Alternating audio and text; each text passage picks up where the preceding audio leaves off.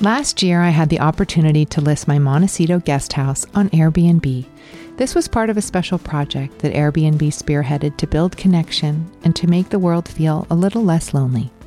It was such a pleasure to get to know my Airbnb guests over dinner and share my home with them so that they could rest and recharge on their trip. But typically, the beauty of hosting on Airbnb is that while you're away, someone else can get as much joy from your home as you do. Being a host on Airbnb is great for those who travel frequently, have extra space, or own a seasonal home. If you've stayed at an Airbnb, you know the unique experience it offers.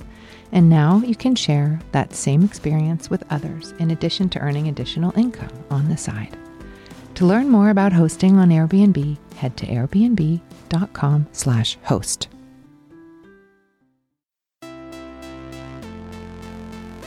When you are pioneering anything or introducing new ideas to the culture, you get criticized. You do? Yeah. Did you hear about that? I didn't find the one. I found someone I respected, and we made it the one. In a sort of longing kind of view of love, people understand each other as if by magic. Nothing in itself is addictive on the one hand. On the other hand, everything could be addictive if there's an emptiness in that person that needs to be filled. I now know that nobody changes until they change their energy. And when you change your energy, you change your life. I'm Gwyneth Paltrow. This is the Goop Podcast, bringing together thought leaders, culture changers, creatives, founders and CEOs, scientists, doctors, healers and seekers, here to start conversations, because simply asking questions and listening has the power to change the way we see the world. Here we go. My guest today is Jay Shetty. Jay was a former monk, but today he serves as a coach helping people identify and live out their purpose. He hosts a podcast on the subject called On Purpose, where he's interviewed an extraordinary range of guests, from Rob Lowe to Patrisse Cullors, Glennon Doyle, Ray Dalio, and Kobe Bryant. This month, Jay released his book, Think Like a Monk. We talk about compassion for self and compassion for others, the value of pain, and why many of us have never really spent time by ourselves and with ourselves, and what can happen when we do. Ultimately, Jay's work is about equipping people with lessons and tools so we can transform emotional states and create the relationships we're yearning for. I think and hope you'll find much of what he shares today to be clarifying. What I mean by compassion is don't judge where you're at, just know there's a step above. And so that's what it really means to be compassionate to yourself is don't judge the step you're on. Don't make yourself feel guilty for the step you're on, but know that there is a step above. And I think if we live our lives like that, it's like when you're climbing a ladder, you don't go, oh, I'm stuck on the second step. There's 10 steps. You go, okay, I'm on the second one. I've got to keep going. And I know there's a higher step. Let's get to my chat with Jay Shetty. How are you? Where are you? I think it's funny. The more that I'm around successful people or the more that I endeavor to do in the world, I really find this recurrent theme all the time that people feel like, I don't know what I'm doing, or I'm doing this wrong, or I'm not who people think I'm. Like, there seems to be a delta between how people are perceived and how they feel about themselves. How do you help people close that gap? Yeah, I think it's really normal because I don't think anyone's ever really been encouraged to be themselves since going to school. And so you were always trained to be someone else. There's a quote that I love to explain because I think it really encompasses everything. And I might have shared it with you before, but it's a quote by Charles Horton Cooley. He said this in the 1800s. And he said, the challenge today is, I'm not what I think I am. I'm not what you think I am. I am what I think you think I am. And I love sharing it because it blows my mind every time, but it's that feeling of we live in a perception of ourselves. So if I think you think I'm smart, then I feel smart. And if I think you think I'm not, then I'm not. I think the best way you start closing that gap is you start almost labeling and giving names to the different roles you play in your life. And it's almost like becoming really aware of the different roles, the different masks, the different disguises you have to wear in the different areas of your life, and starting to almost uncloak them slowly and unlearn them and start to recognize the parts you want to keep and the parts you don't. One of the values exercises that I like to encourage people to do is make a list of everything they think they currently are, ask themselves where that came from, whether it came from internal or extrinsic motivators, and then finally decide if they still want to keep it or not. And I think that awareness exercise usually is a good place to start. Yeah. You start the book with that quote. It's very, very provocative quote, because I think a lot of us don't go about our day thinking that they're living in a perception or of who they possibly might be based on who somebody might think they are. And I think it really got me thinking that I spent so much of the early part of my life solely acting that dynamic out. And of course it was unconscious, but who does this person think I am? Who do they want me to be? And then I will try to quickly assess that and then mold myself into that model of a person. And I wasn't even aware that I was doing it. I knew that it felt completely out of integrity, and that I felt out of integrity a lot of the time, especially in a situation where I felt like I was scrambling to embody a perception. And then when I was about 40, around the time I turned 40, I was like, fuck this. This is exhausting. Like I have to figure out who I am and what I want. And then everything else should follow. But it took me a lot of bumps and scrapes. And it seems like you, in your path, you got there very early, at a very young age. And obviously through reading your book and hearing about your experience in the monastery and what that did, how that built your internal idea of who you are. I just wonder if you have any kind of shortcuts you can share for how people can get to the truth of who they are more quickly. I think shortcuts is almost, and I appreciate what we're trying to do when we say that word, but I almost feel like shortcuts don't exist in understanding yourself. And I almost don't want to mislead anyone by encouraging the existence of shortcuts, because maybe shortcut is the wrong word, but I felt that you were very much on one path, which you articulate in the book. Your parents had all these expectations of you. You're supposed to be a doctor or a lawyer, a successful businessman. You had this feeling, this strong feeling in your 20s, like there's something else, this isn't for me. And you were toggling back and forth between these worlds of sort of meditation and self-exploration and the kind of real world where we're living in this world of all these perceptions. I think most of us take this very circuitous route to find out the essence of who we are. And you just got right to the chase. Right. So how did you do that? Yeah, that's a great question. I genuinely believe it's meeting people who live like that. And I think that's the hardest part about it, is that you're not exposed as a young person to many people who live their most authentic, truest, maskless life. And so we end up mirroring what we see. And I was really fortunate, and I still owe it to the fact that it wasn't my doing. I was totally wrapped up in trying to project who I thought I should be and what I believed I should become instead of becoming my true self. But when you see someone who is completely themselves, it's almost like a mirror reflection, and you lose all sense of that. So I think one of the biggest reasons why I wrote the book and why I called it Think Like a Monk is it's almost like, who's the monk in your life? It doesn't even have to be a monk, but it's like, who's that person in your life that almost authentically mirrors back to you that reflection and that realization that they've found themselves, and how you can do that too. And I really do believe that it's people. The other side of it, really, Oprah is that person. There you go. Well, yeah, it's and that's what I mean, that because rarely do people get to meet these people face to face and interact with them, we almost don't have faith that it even exists. And so there's this cynicism inside everyone around, well, isn't everyone just trying to do their best or just trying to get by? But the truth is that there are people out there. Some of them are well known like Oprah, and some of them are not well known like this monk. But there are people out there who can show us glimpses into what it means to truly understand yourself. But if we're talking about shortcuts or how do we start that process, I genuinely believe that the way we start that process, or the way we fast track that process, is getting really clear about what we're pursuing in life right now, what our dreams are, what our goals are, and genuinely checking in with ourselves and just saying, is this my dream? Is this my goal? Is this how I want to be known and understood by myself. And I think that's the key part about it. We always ask people like, oh, what are the 3 words that your friends would use to describe you?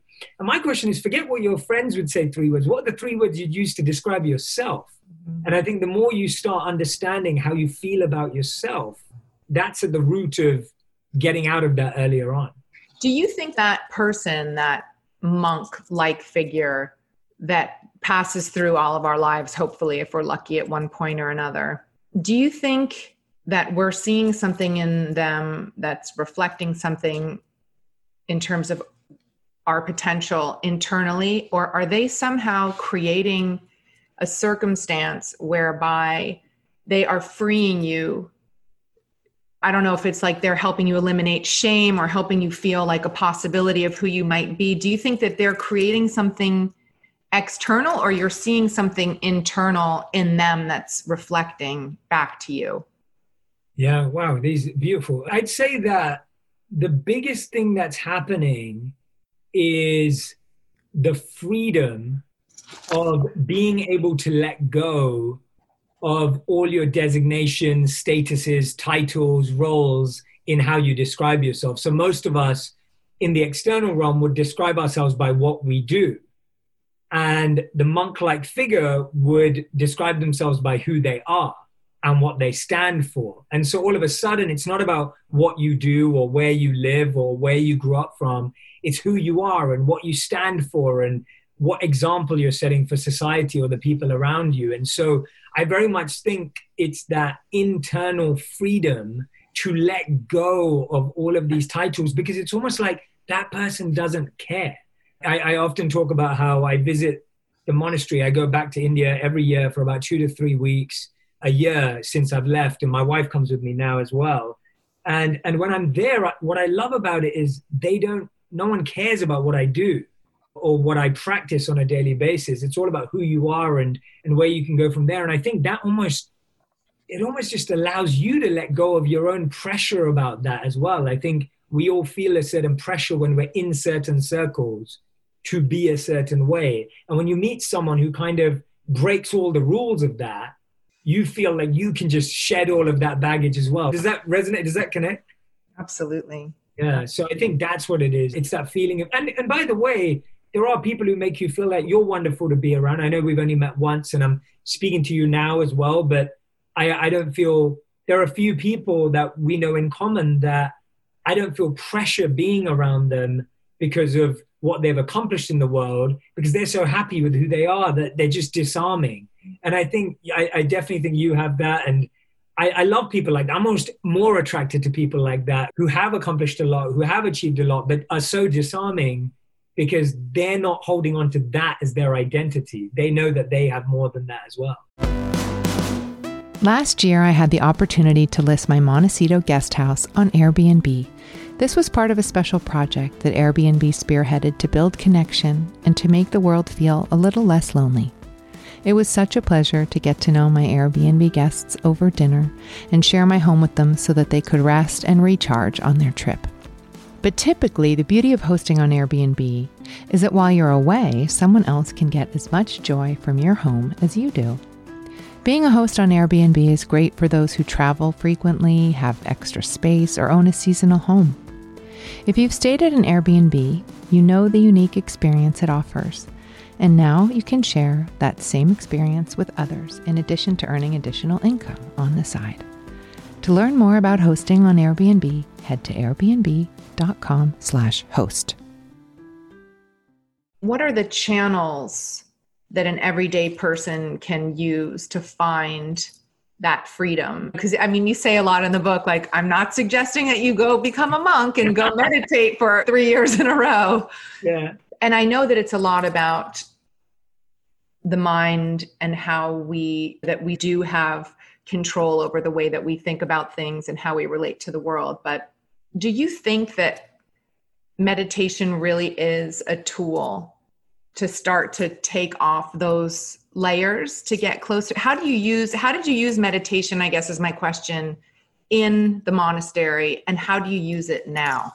Yeah, so that's great. Let's dive into the specifics on how meditation can be used. So First of all, I like to redefine meditation a little bit in the sense that I think there are so many connotations around it. And for me, my favorite definition that I've come across through the teachings of meditation is basically time by yourself or a meeting with yourself. And that's the best definition I've heard and read out there and studied out there, because I feel like it can be so complicating to think of, is it a tool? What do I have to do? And the way I think of it is we have meetings every day. We have appointments every day. We have things on our schedule every day. What if we could have a meeting with ourselves? And if you think about falling in love with someone or spending time with someone, the more time you spend with them, the more you know whether they're right for you or what you like about them or what you don't like about them. And the majority of us have never spent time by ourselves with ourselves. Mm-hmm. And it's not been encouraged. Loneliness has always been seen as a weakness. We were talking about school earlier. If you were the kid at school who wasn't talkative or didn't have a lot of friends, you were considered the loner. Or if you didn't have a lot of kids at your birthday party, you were unpopular. And if you're 35 and single, it's like, oh no, why are you not with someone? You know, we've created this negative view towards loneliness. And in the English dictionary, there are two words for loneliness. There's being alone and then there's solitude. And we rarely talk about solitude. And Paul Tillich and other writers have talked about how solitude is the strength of being alone. So I believe the first thing, even before meditation, is distancing ourselves for a bit of time. And that could be an hour a week. It could be 10 minutes a week. But it's finding a bit of space and stillness and solitude from which you can start to make your mind up about stuff. So if you're always surrounded by noise, that noise becomes your voice. And now you sound like just who you're around, as opposed to you actually getting some space and saying, what do I really believe about that? What do I think about that? So I do think that state is first important. How meditation is used, and this was one of my favorite forms of meditation that I learned, it's called a question meditation.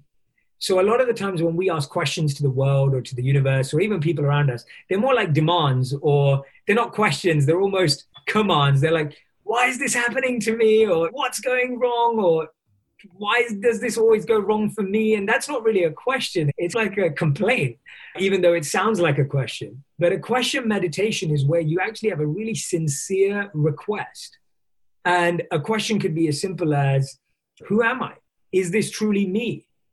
Do I really want this? And when you ask yourself that question and you just sit with it, not demanding an answer or not pushing for an answer in the next 5 minutes, and you allow the whole day to become your classroom, and you just allow every person to become your teacher, but you're sitting with that question, you're almost approaching every interaction with that question. Because guess what? I'll meet you today and you're a successful entrepreneur, and I'll think, well, maybe I need to be a successful entrepreneur. But if I've asked myself that question in the morning and I just remind myself, is that really me? Do I really want to be that? And the internal answer will come and say, no, I don't think that is me. Let's move on. And so that question meditation, I believe, has been a really powerful way of getting to know myself and just allowing a question to sit for a day, a week, whatever it may be. That's so beautiful. Do you reiterate the question to yourself? Yeah. So if I was sitting down for about, let's say I had 5 minutes to meditate, I would first allow myself to think of what's the most important question I think I need to ask myself. And anyone who struggles with this, it's really useful to use questions that other people have used before. So you don't have to come up with your own question. And I give examples in the book. And with that question, you want to ask it, try and ask it 3 times, but the goal is to ask it more sincerely each time. And it's asking it as if you were asking a friend. I have a friend right now who is going through a very difficult time where there's been some trauma that's been unearthed. And I wanted to ask you, it's very difficult for her to go into meditation at this time because her baseline isn't what it was 2 months ago, or it wouldn't be what my baseline is today, where I could, or she could say, what is my question today? She's in the midst of processing this trauma. And I really wanted to ask you what the monk mentality is around processing trauma. If there's a belief around a larger picture, why the trauma has occurred. And then more tactically, how does a monk start to pull these threads of trauma out of the body to get back to the baseline where you can then start to get closer to the purpose? Yeah, I love that you spoke about that. And I'm a big believer in that too, that you can't just throw meditation or any of these tools like an antidote to every issue in life straight away. And almost sometimes it can do a disservice because someone's not ready or not in a space where they can receive it and accept it. So the understanding of why it exists from a greater perspective, of course, we can look at everything from past lives through to just this life and early stages. And so we realize that all of our desires, all of our pursuits, all of our needs for love, for understanding, come from how we were well treated, or sometimes the lack of treatment that we received from our parents. So that's the greater explanation that we can see for it, that there have been certain seeds and weeds in our earlier lifetime, certain seeds that our parents planted that grew into beautiful trees in our life and fruits, and then certain weeds that just stuck around, and now they've created this uncertainty and inconvenience and pain for us. And understanding that root of it really helps, because you stop blaming it on yourself, you stop blaming on your circumstances, you even stop blaming on your parents, but you just come to an understanding that I have been through something. Because half the time when we feel pain and trauma and it eats us alive is when we don't really get where it comes from. And so as soon as you start to understand that, actually, let me be more compassionate to myself. And that's the beginning of the tactical step of, let me understand that everyone in the world was not given a perfect beginning, including me. And for that reason, instead of having judgment of others, I can actually do the opposite, which is being compassionate to myself. So those are usually the two things people end up in, the two challenges. We can either go and use that past life or earlier life trauma to be judging or bitter towards the people that did it, or we can use that same energy to be compassionate to ourselves. So that's the first step. So if you find yourself in judgment or bitterness towards someone, reflect that back and turn that into compassion for yourself. And what does it mean to be compassionate to yourself? It means to not devalue your pain. I think for a lot of people, we hear things like, oh yeah, but did you know there's people dying over there? Like, oh, did you know that, so-and-so's got it worse? We don't want to devalue our own pain, and we don't want to belittle our pain. And we don't want to devalue or belittle anyone else's pain either. We want to realize our pain is our pain and begin that process of compassion. So that's what it means to be compassionate to yourself. The next step is, when you are ready, to revisit the root and see where it was planted. Where was that thought planted which misled us? It's almost like that movie Inception, and you see how an idea planted so deeply in someone's mind can completely off-road them. But it shows you how an idea planted so deeply earlier on grows into this virus. And so we have to go and pinpoint, where was that? And that may require coaching. It may require therapy. It may require a conversation with a loved one or a friend. But allowing yourself in a comfortable, sacred, safe space to revisit that is really important. And so that would be the next tactical step in that sense.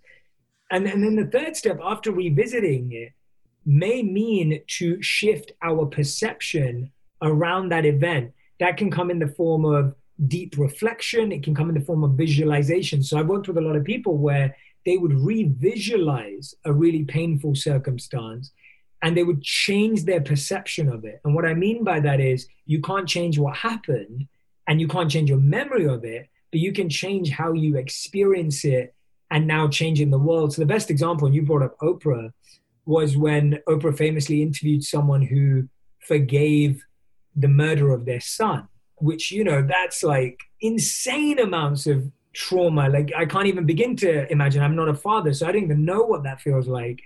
And that person realized they never wanted anyone to feel that way again. And they didn't want the mother of the murderer to feel that way that she felt. And she changed her perception. And now her and that boy or man travel around the country speaking about why kids shouldn't be violent and why they shouldn't be aggressive towards each other. Now, I'm not saying that everyone can reach that stage, but what I am saying is that openness around, how can I reframe my experience to turn into service, to turn into giving back? And that's the monk mentality at the end of, how do I turn my pain into compassion? How do I turn my pain into service of others? Because actually, when I heal the pain in others' lives, things change. I don't know if you read the story of Sindhu Tai Satpal in the book. Mm-hmm. Yeah. And so Sindhu Tai, I mean, for those who read the book, her story is just full of pain and trauma. Can you just, for the audience, just... Yeah, of course. So she's in India, she's pregnant, married, abused by her husband, thrown out while she's pregnant, to the point that her husband tries to kick her while she's on the ground. She's protected by a cow on the streets of India. Her husband can't get through to her. She then gives birth on the street, cuts off the umbilical cord with a stone, like with a rock, literally. And then she sees the suffering on the streets. She sees orphans. She sees other children suffering without food. And she starts a shelter and a home and a charity where she has hundreds of kids now that she takes care of and is a mother to.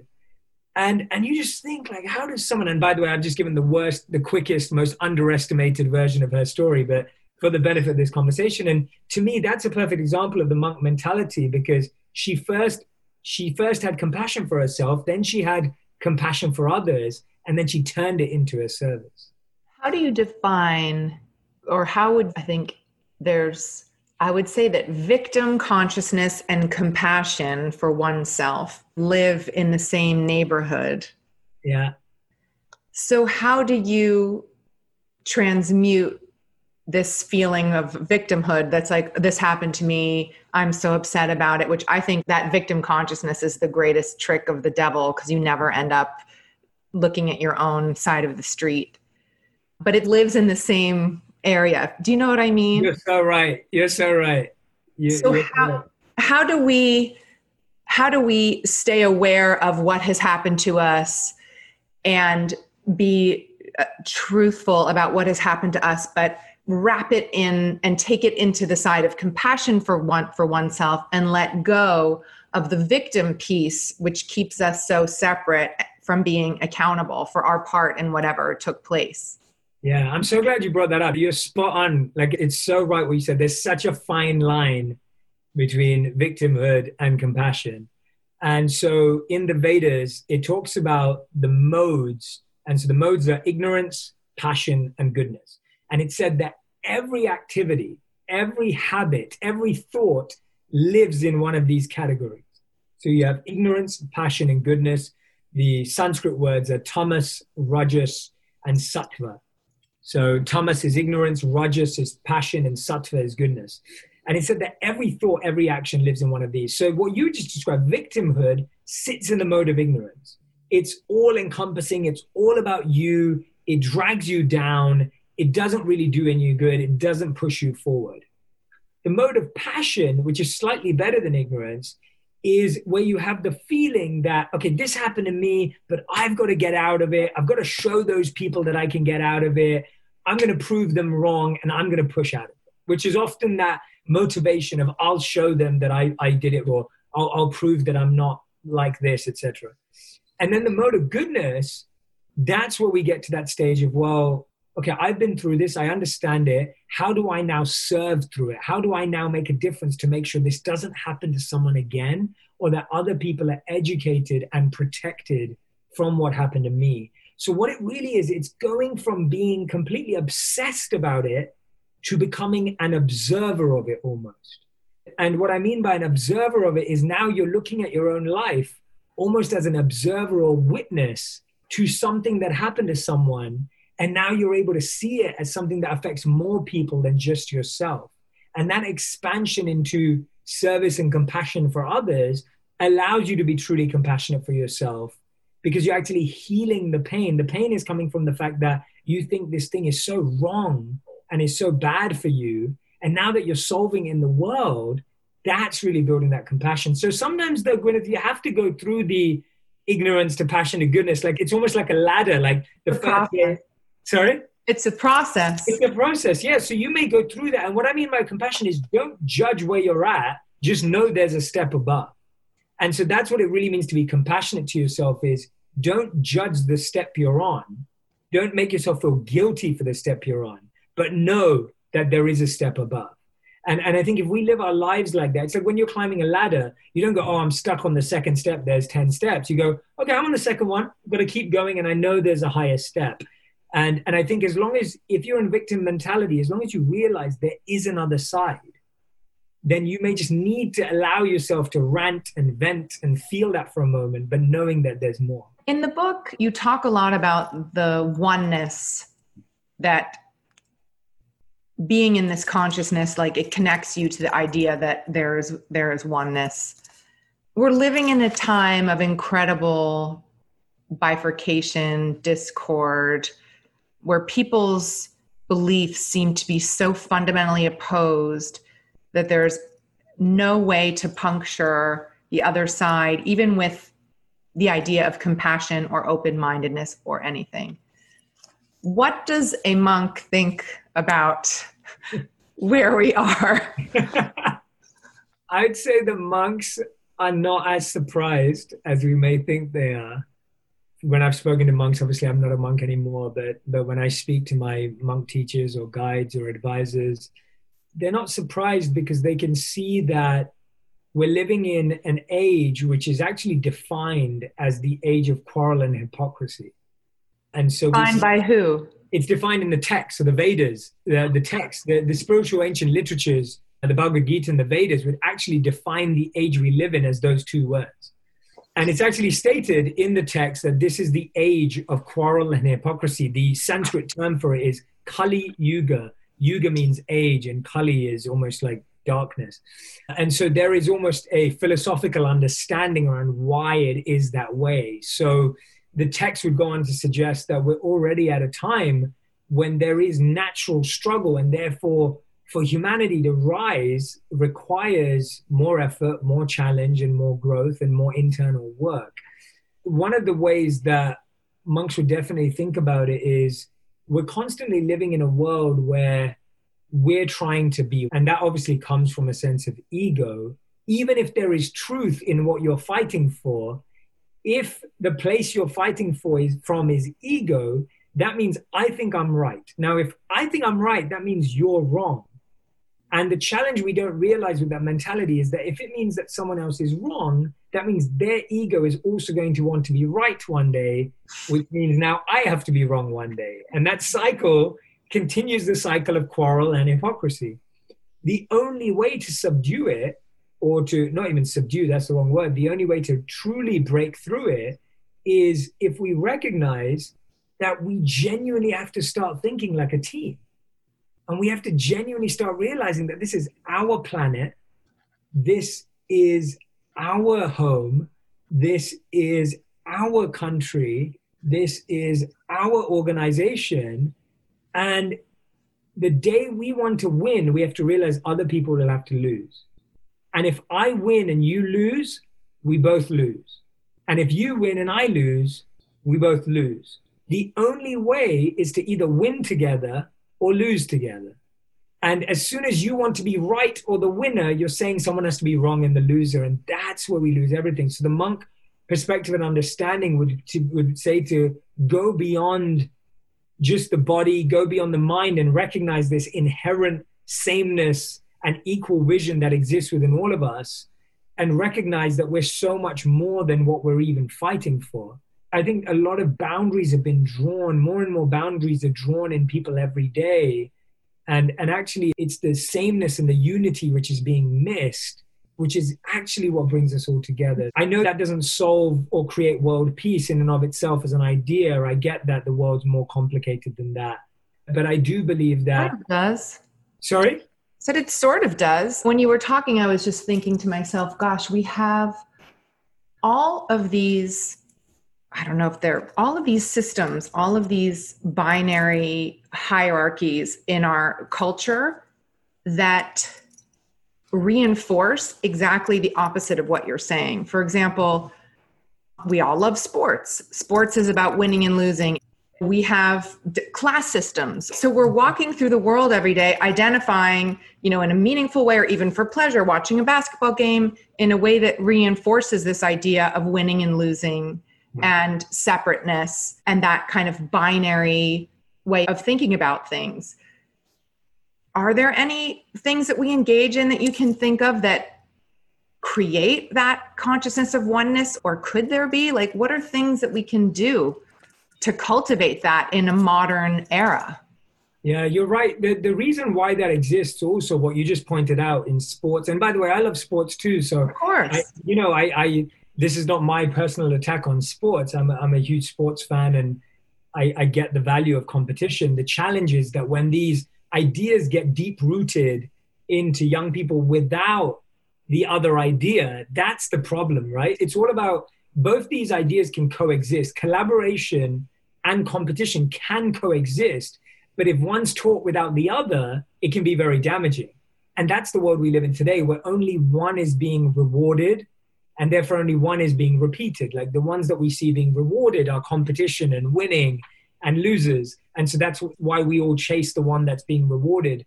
Examples of where I see the opposite is few and far between, actually. And I'd say that the only places you maybe see it is at a music concert when everyone's crying when someone's singing, or you might see it at a group meditation if you've ever been to one of those, and people from all different backgrounds and walks of life that are meditating or singing or doing something together. Maybe you see it in activism where there's a bit of camaraderie, but even though there is a certain side to that as well, but you see in activism, I think they're few and far between. And I think if we could find, maybe we need to co-create something, Gwyneth, because you're onto something, but it's almost like something needs to be created where people can come to feel that winning together is better than winning alone.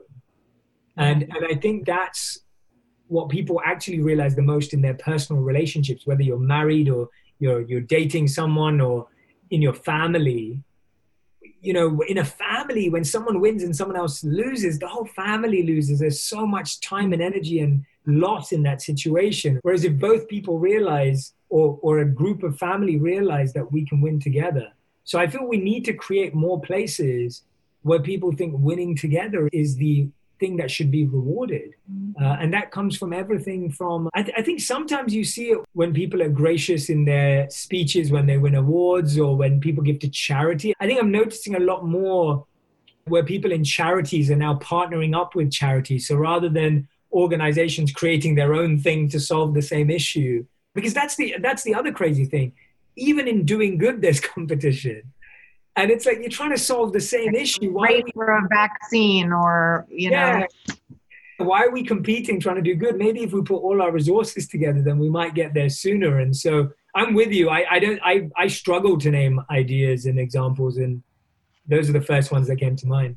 Well, I think it's just that the ego gratification feels so good in the moment. And so it feels very strong and very immediate. And sometimes the other aspect, the more universal aspect, it's more subtle, you know, and it doesn't feel like a burst of serotonin. I mean, it's actually really interesting how physiological the ego can impact you. It's like something good happens to you and your heart is racing and you have a burst of joy. Something bad happens to you and you collapse and you have trouble breathing. And I noticed that if we're coming from a more soul-based place, like the body is left out of it in a good way, you know? For so many of us, we've just been so trained for that instant chemical release. That's what we go to reward and repeat. And the problem with that is the pleasure center gets lower and lower every time, which means we have to do so much more to activate it every time. So you have to act with more ego to feel the same level of pleasure. And I think this comes so down to just getting to a point where we realize that no one feels good after exercising their ego. After it, maybe it's the morning after, or maybe it's a week later, or sometimes it's the end of your lifetime where you regret how you acted in ego. But again, it comes back to examples. It comes back to seeing people who choose humility, and we don't see that. Yeah. We don't see that, you know. It comes back to seeing examples where people choose. And I think you see it in personal interactions if you're really closely observing. Like I'll see amazing clients picking up other people's bags for them and things like that. Or I'll see people going out of their way to make sure someone has an amazing experience. But these are things you miss. No one's putting a picture of that in the front of a magazine, or that's not the story you're reading about. And so I feel we need to read more about those things, reinforce those beliefs so that we can repeat them. One thing I was really curious about was, so I've been doing TM meditation for a long time. And for those of you who don't know what that is, it's a practice that you learn with a teacher, and they give you a mantra and you sit quietly, and you're not judging your thoughts. You're not expected, but it's a very sort of, you kind of bring the mantra gently in and out, and you sit for 20 minutes in the morning and in the evening, if you can find time, which I can never seem to find the time. And through COVID, I've really recommitted to the practice, which has been amazing. And I was so interested to read in your book about the sort of listenings that you say to yourself while you're meditating. And so I've been trying it, and it's a completely different experience, which I didn't necessarily expect. And I was wondering if you could tell the audience a bit about how you do it and what those 4 words are that you say, and do they ever change depending on where you are in time and space? So I also practice mantra meditation. So so there are 3 types of meditation in the world. One's breath work, which is ideally for the body. You have visualization, which really heals the mind. And then there's mantra, which is truly for the soul and complete synergy. So TM and mantra meditation have the most profound effect on brain scans and our synchronicity. And most of the study that's been done around meditation will lead into mantra at some point. So first of all, I encourage you to carry on. And I'm so glad that you've recommitted to your practice. It's beautiful to hear that. And that's the basis of my practice. So I've been doing now, and it's not a time competition, so I'm not sharing this to compete. I'm sharing this on the basis of just how much mantra has been so powerful in my life. I started meditating with mantra when I was 18 years old, so it's been 15 years now I've been doing it, and I had to commit to a minimum of 1.5 hours when I became a monk, and so that's the practice that I still do today. And I see so much of a benefit from it that I haven't left it. All in one go, or do you break it up? It depends on the day. So the ideal is for me to do it all in one go, which I can do sometimes. So I was jet lagged the other day and I was awake from 3 to 5 a.m. So I did it at that time. But I can split it up in my day. Sometimes it's 45 minutes in the morning and 45 minutes in the evening. And the reason why mantra is so powerful is that it really blocks out all the other distractions and noise, and you can really focus in. But the 4 words that Gwyneth's referring to are calm, balance, ease, stillness, and 5th one, peace.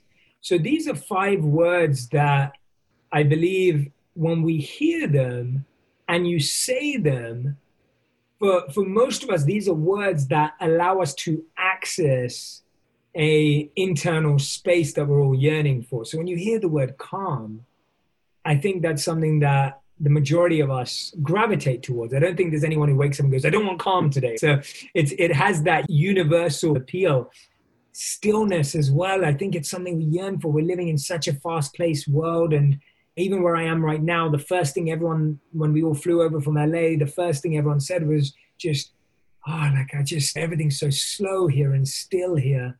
Peace is something I think we yearn for in our relationships. I don't think anyone wakes up wanting conflict. And then balance and ease are different. Balance is a hard word to understand. It can have so many different meanings. But the reason why those base words are so powerful to allow yourself when you're breathing is that you are putting a very clear intention in your breath. And why this is so powerful is because every single emotion in our lives is connected to our breath. So as Gwyneth was saying earlier, like when you're excited or elated, your breath changes. When you're sad and you're depressed, your breath changes. And so your breath is connected to every emotion in life. So if we learn to navigate our breath, we can learn to navigate any emotion. And those 4 words, I really believe, interconnected with our breath, can really get us to a space where the mantra can really enter. So I find that as being a almost preliminary exercise for me to really go deeper into my mantra meditation practice. How do monks think about emotions that sweep through us and hijack us? So monks define a difference between feelings and emotions. So there's a difference between feelings and emotions. Feelings are fleeting, transient, and ephemeral. Emotions are more built upon over a certain period of time. So feelings and emotions are different. And sometimes I think we use the words interchangeably, but feelings are transient, ephemeral, and momentary. So we may say, oh, I really want to feel this way. And that's why we sometimes turn towards the wrong things in life or negative things or negative habits because they make us feel something momentarily. But really what we're trying to do is we're trying to change our emotional state. But something that is circumstantial doesn't change something that is existential. So what I mean by that is you can't shift an existential discomfort with a negative emotion you're struggling with a circumstantial feeling that's provided through drugs, alcohol, or whatever else it may be from an addictive point of view. And so from Monks, first of all, it's separating the two and recognizing that one does not solve the other. The second thing with emotions, so talking about the bigger things, it's realizing that, again, what we were speaking about earlier, that going to the root of that emotion and where it grew from is important, and feelings are taken less seriously. Feelings are taken with a bit of a pinch of salt because they're probably not going to last long anyway. And so why get wrapped up in the feelings? So one of the birds that have a beautiful analogy about this that monks would often refer to is a bird called a crane. Monks are vegan or vegetarian, but cranes are not, and they're allowed to eat other fish and stuff like that. So the crane bird is known for diving deep into the river and grabbing the biggest fish, but avoiding the smallest fish. So the crane bird will never go in and try and waste its time on smaller fish. It will only dive in to grab the biggest fish. And it was said the mind should be this way, that we should focus on our emotions and transforming our emotional states, but not get wrapped up and distracted by feelings. And so what we often try and do as humans is we try to do three things. We try to distract, avoid, or numb from our feelings.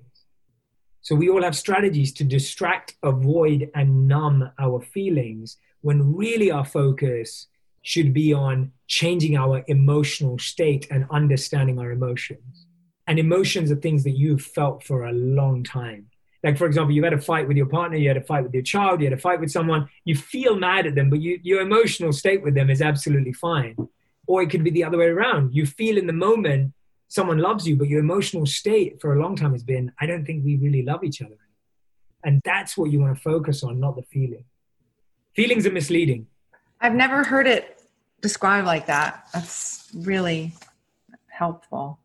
I'm glad you asked me that, actually. I wasn't even thinking about that, but now that you brought it up, it's really useful to just disconnect the two, because feelings are what get us into trouble as well. It's almost like, I'm just talking about relationships because I think we can all relate to in relationships more, but you've known for a long time you don't want to be with this person anymore, but then they do something really sweet, or then they act in a way that's really exciting or endearing, and all of a sudden you forget about the emotion because the feeling is so captivating. And we do this often, that we remain in toxic relationships, workplaces, and environments because we feel good for a moment, even though the emotional state is negative. Okay, this is my last question because I've gone over. So in the beginning, you talked about the importance of crossing paths with the monk in your life. It doesn't have to be an actual monk, but somebody who shows you the possibility in terms of your potential or how to access that feeling of freedom in yourself. How can we be that for other people? I love that. The first thing that came to mind when you said that is a beautiful story that the Buddha tells. So the Buddha tells this beautiful story of how there's a person who is trying to go on a journey. And in this journey, they come across a river and they want to get to the other side of the river, but they don't know how to get to the other side. And so they go, okay, I need to build a raft because there's no bridge, there's no way around. I need to get over this river. It's in my journey. It's in my path. So they get the twigs, they get branches, they find some rope, and they make this raft. And they get on top of the raft, they get a little wooden oar, and then they get to the other side. And now they think, wow, this raft is amazing. Like, this raft helped me get across. We made it across.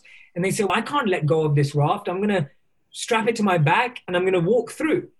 Now they strap it to their back and they start walking through. And as the person walks through, they realize they come into a woody forest, which is the next stage of their life. And when they try to walk through the woody forest, they can't get through because the raft just keeps knocking into all the pieces of wood. And they're just trying to maneuver it through. And all of a sudden, the person has a choice. Do they continue to stay with the raft? Or do they realize this is time to let the raft go? And the Buddha teaches that this is the journey that everyone comes into in life, that what got them to where they are now may not be the same thing that's going to get them to the next stage. And that's what you were saying, that when you realized that you got to 40 and you were just like, no, I just realized that this was useless now, or that wasn't the most meaningful pursuit. And you were brave enough to put the raft down. And that bravery is what we're trying to be. If you're trying to be that monk for people, is you're trying to be that bravery and the courage for people to put that raft down, to help them believe that there is a new tool, there is a new skill set, there is a new approach to life that will serve them. Because for them, that's the raft that helped them cross that river. And they're thinking, Gwyneth, I can't let go of this raft. This raft saved my life. And that's how we feel with the tools, the skills, the strengths we have. We go, no, this saved my life. This got me out of being broke. This got me out of my divorce. This got me out of everything. And now you're telling me to let it go? But this identity saved me. And it's giving people the courage. That identity didn't save them. It served them for a period of their life. And that the identity that will save them is far beyond what served them to that point. So that's what it means to be a monk for people, is to give people that belief and courage and bravery to put down that raft and say, no, there's another path here. And when you live in, when you're doing it yourself, it becomes so much more easier to talk about it from realization. That's an incredible answer. This is Jay. Thank you so much. Thanks for listening to my conversation with Jay Shetty. I encourage you to pick up a copy of Think Like a Monk. It's full of wisdom. You can hear more from Jay on his podcast, On Purpose. He had me on as a guest recently, and I hope we get to have many more conversations together. That's a wrap on today's episode. If you have a second, please rate, review, and hit subscribe if you haven't already. Don't forget to share the Goop podcast with a friend. And in the meantime, for more, you can check out goop.com/thepodcast.